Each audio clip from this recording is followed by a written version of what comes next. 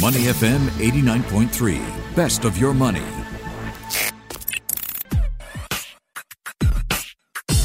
Money and Me on Your Money, only on Money FM 89.3. Good morning, investors. We're going to take a look at big news this morning. According to advance estimates released by the Ministry of Trade and Industry, Singapore's third quarter economic growth staged a rebound from the deep contraction seen during the circuit breaker period.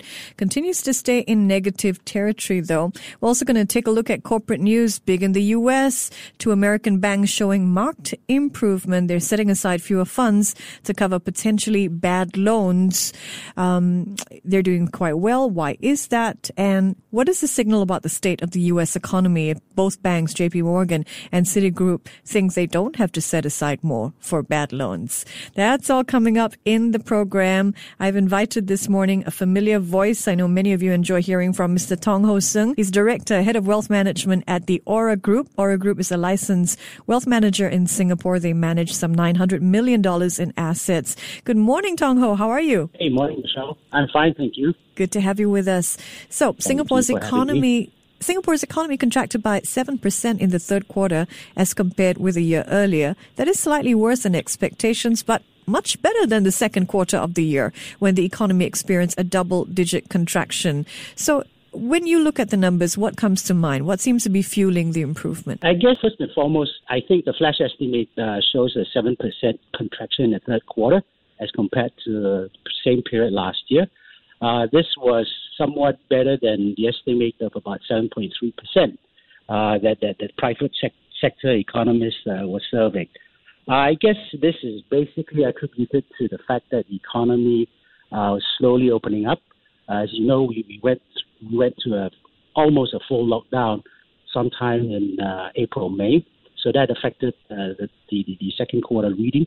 And come June, I think that was when the restrictions were basically relaxed. So I'm not surprised that the numbers have improved, but I think we're probably still a ways away to pre-COVID days. That's for sure.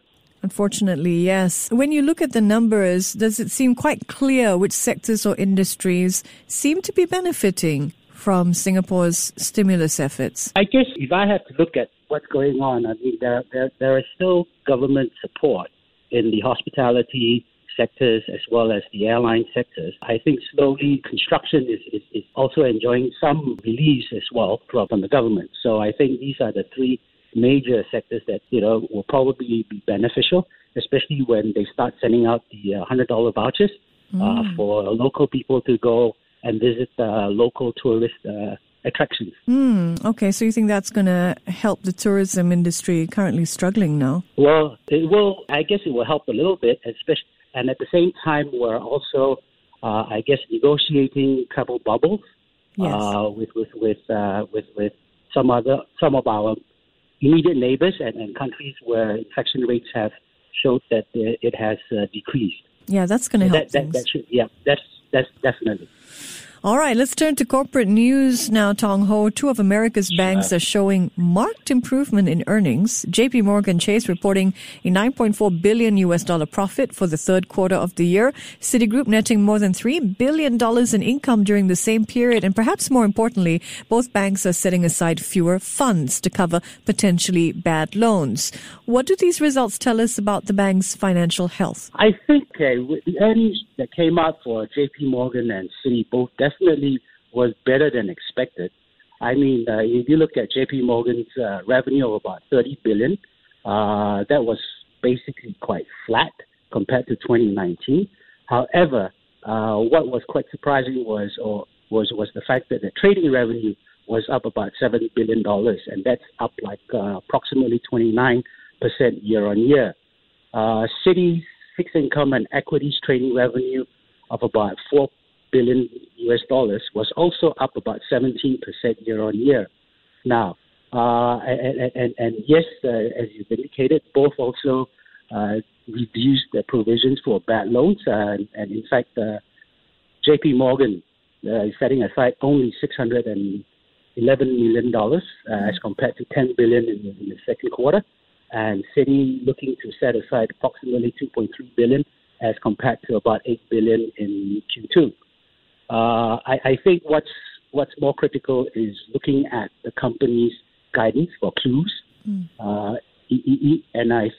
Even though I think the pace of the recovery is probably pretty uneven. Yeah, if you look at the travel industry in the U.S., it's basically, I would say, at a standstill. If the banks are doing well now, quite well now, why is that? Where are they making their money? Well, I guess the fact that interest rates have been low, that helps in terms of corporate borrowing, as well as the fact that because rates are low, if you look at the numbers, as I was saying, I mean, most of them actually came in from trading revenues, trading activities. So what that means is people are looking at it and go, look, if I have $100 and I put it in the bank, I'm actually earning next to nothing.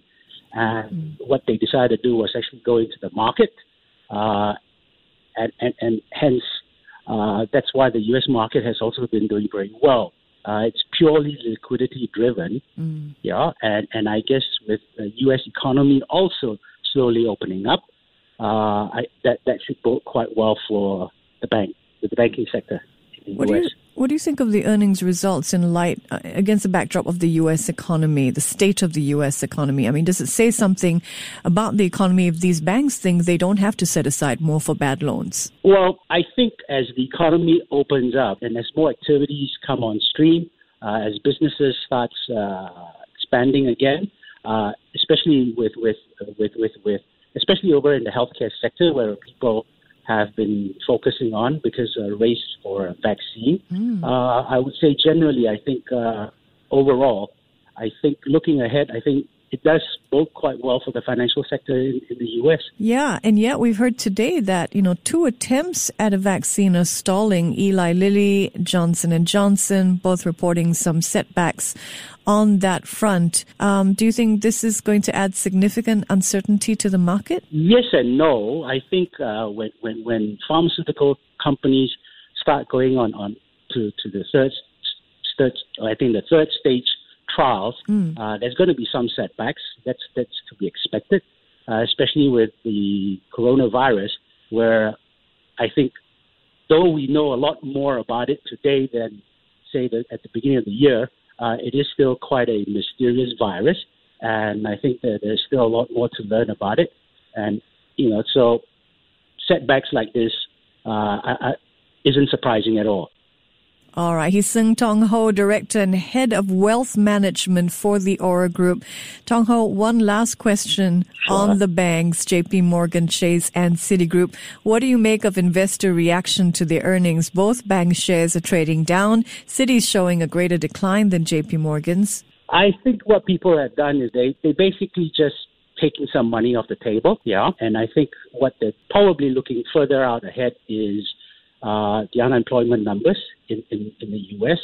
I think it's really critical, and we need to look at it between a short-term and versus a long-term unemployment rate. Short-term unemployment is quite okay. I mean, it doesn't affect the economy too much. However, the major worry is long-term unemployment because that basically affects consumer spending as well as confidence, and that in itself contributes about 2/3 of the economy. So depending on how businesses they change in terms of their model, and what sort of transformation it's going to take, I think that's one of the reasons why people are saying, okay, I think the market's been kind to me. I like to take some money off the table, take a step back, relook, and perhaps maybe even wait for the outcome of the U.S. elections, which is right now really quite close to call. So what are you telling your clients? I mean, is the lack of a stimulus package or anticipation of one adding to uncertainty in U.S. markets? Should investors be positioning themselves accordingly? I would say yes. As you know, this election come November is pretty tight. Even though there are talks that, the Senate and all, they're talking about potential stimulus package. If I was a Democrat, I'll probably say no. I'll stall as long as I can, especially if I think my candidate's going to win, because I'm not going to gift something like this to the incumbent. And for the Republicans, they would probably prefer to go all out to come out with a stimulus plan, and so that it's a lot easier when you go out to the electorate and say, look, this is what I've done for you. So there's going to be volatility, that's for sure. And I would say that if you have already made money, take money off the table, and basically look and be a little bit patient. Great advice there. What do you think? It's been a tech-driven run, but what do you think of emphasizing cyclicals like industrials and healthcare when you look at the U.S. economy? Okay. That's a good question. I mean, technology has driven the market, but looking ahead, I think one cannot avoid technology at all. Yeah. If I had to look at cyclicals, I would probably say yes. If you're looking really out the long term, cyclicals will probably benefit as people move out of technology. Yeah, healthcare will continue to do quite well until a vaccine is found. However, this also hinges on the outcome of the U.S. elections, because a Biden victory will likely affect Big Pharma, as Democrats, as you know, will continue to push for affordable health care for all, which means lower medical costs and insurances. Whereas for a Trump victory, then I would say that, it's status quo, whereby, affordable care and health care is going to be pushed onto the private sector side of things.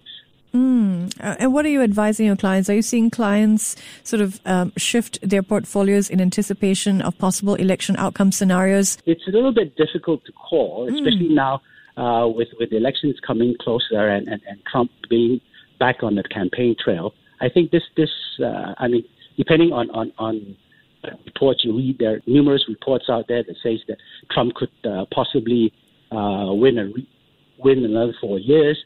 But then there are also those that are saying that Biden is far ahead, even in battleground states. That should bode quite well for the Democrats. I think that's going to be so. It's really going to be a close call and a tough call on the U.S. Elections. But I think, regardless, I think what people probably need to look at is the ESG concerns. Yeah, I mean, I know it's pretty new when people talk about the environment, sustainability, and governance. I think that should probably pick a higher profile as time goes by. I mean, so renewables, sustainability. I would probably say allocate some money into companies that are governed by the ESG mandate. So look away, in fact, from energy. Yeah, I would say. I think the renewable side would definitely benefit as electric vehicles and all, when batteries and all prices start coming down. I think before you know it, an EV is probably going to cost you about the same as a normal combustible engine car. That's a great point. So I think for investors wondering, is there a way that I can position my portfolio so it weathers the storm regardless of the U.S. election outcome? There's been a lot of interest in Chinese bonds, Chinese tech. Where do you stand on that interest? Yes, I think Chinese tech is an interesting play. However, there is this potential U.S. trade war, and the U.S. have actually come out quite strongly against some of the U.S. tech companies like Huawei, Tencent, TikTok, and all. So if I was to look at the Chinese tech play, perhaps what I would do is look into one of the tech ETFs that's listed in the Hong Kong stock market. It was only listed probably about a month ago. They should do quite well.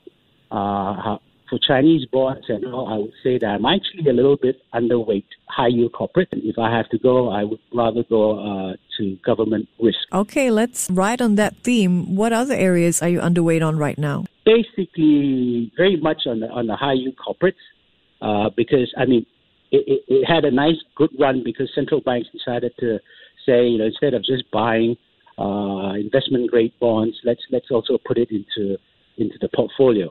So, but then, depending on how long this pandemic is going to last, whether a vaccine is going to come about, whether, depending on who's going to be sitting in the White House come November or post-November, the trade wars, Brexit, negotiation with the EU, I would say I would have definitely avoid at least underweight the high yield corporates, because some of them may not even survive the post-pandemic.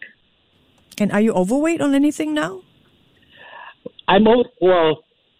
Generally we're looking at still very much government sovereign risk, so we're a little bit more overweight on that on the fixed income side. Though we have to monitor it really closely because of the inverse relationship between bonds and interest rates. Mm-hmm. But central banks have come out and said they're happy to leave interest rates low or where they are at currently for the next year or so. So I guess for the time being, the race for yield is still going to be very much in play. I guess what one could also do is selectively look at equity on the equity side of markets, where companies are still continuing paying dividends, good cash flow, and I guess a decent, strong balance sheet. Always great speaking with you. Thank you for the wealth of insights, Tong Ho. You're most welcome. He's Seng Tong Ho, Director and Head of Wealth Management for the Aura Group. Before acting on the information on Money FM, please consider if it's suitable for your own investment objectives, financial situation, and risk tolerance. To listen to more great interviews, download our podcasts at moneyfm893.sg or download the SPH radio app available on Google Play or the App Store.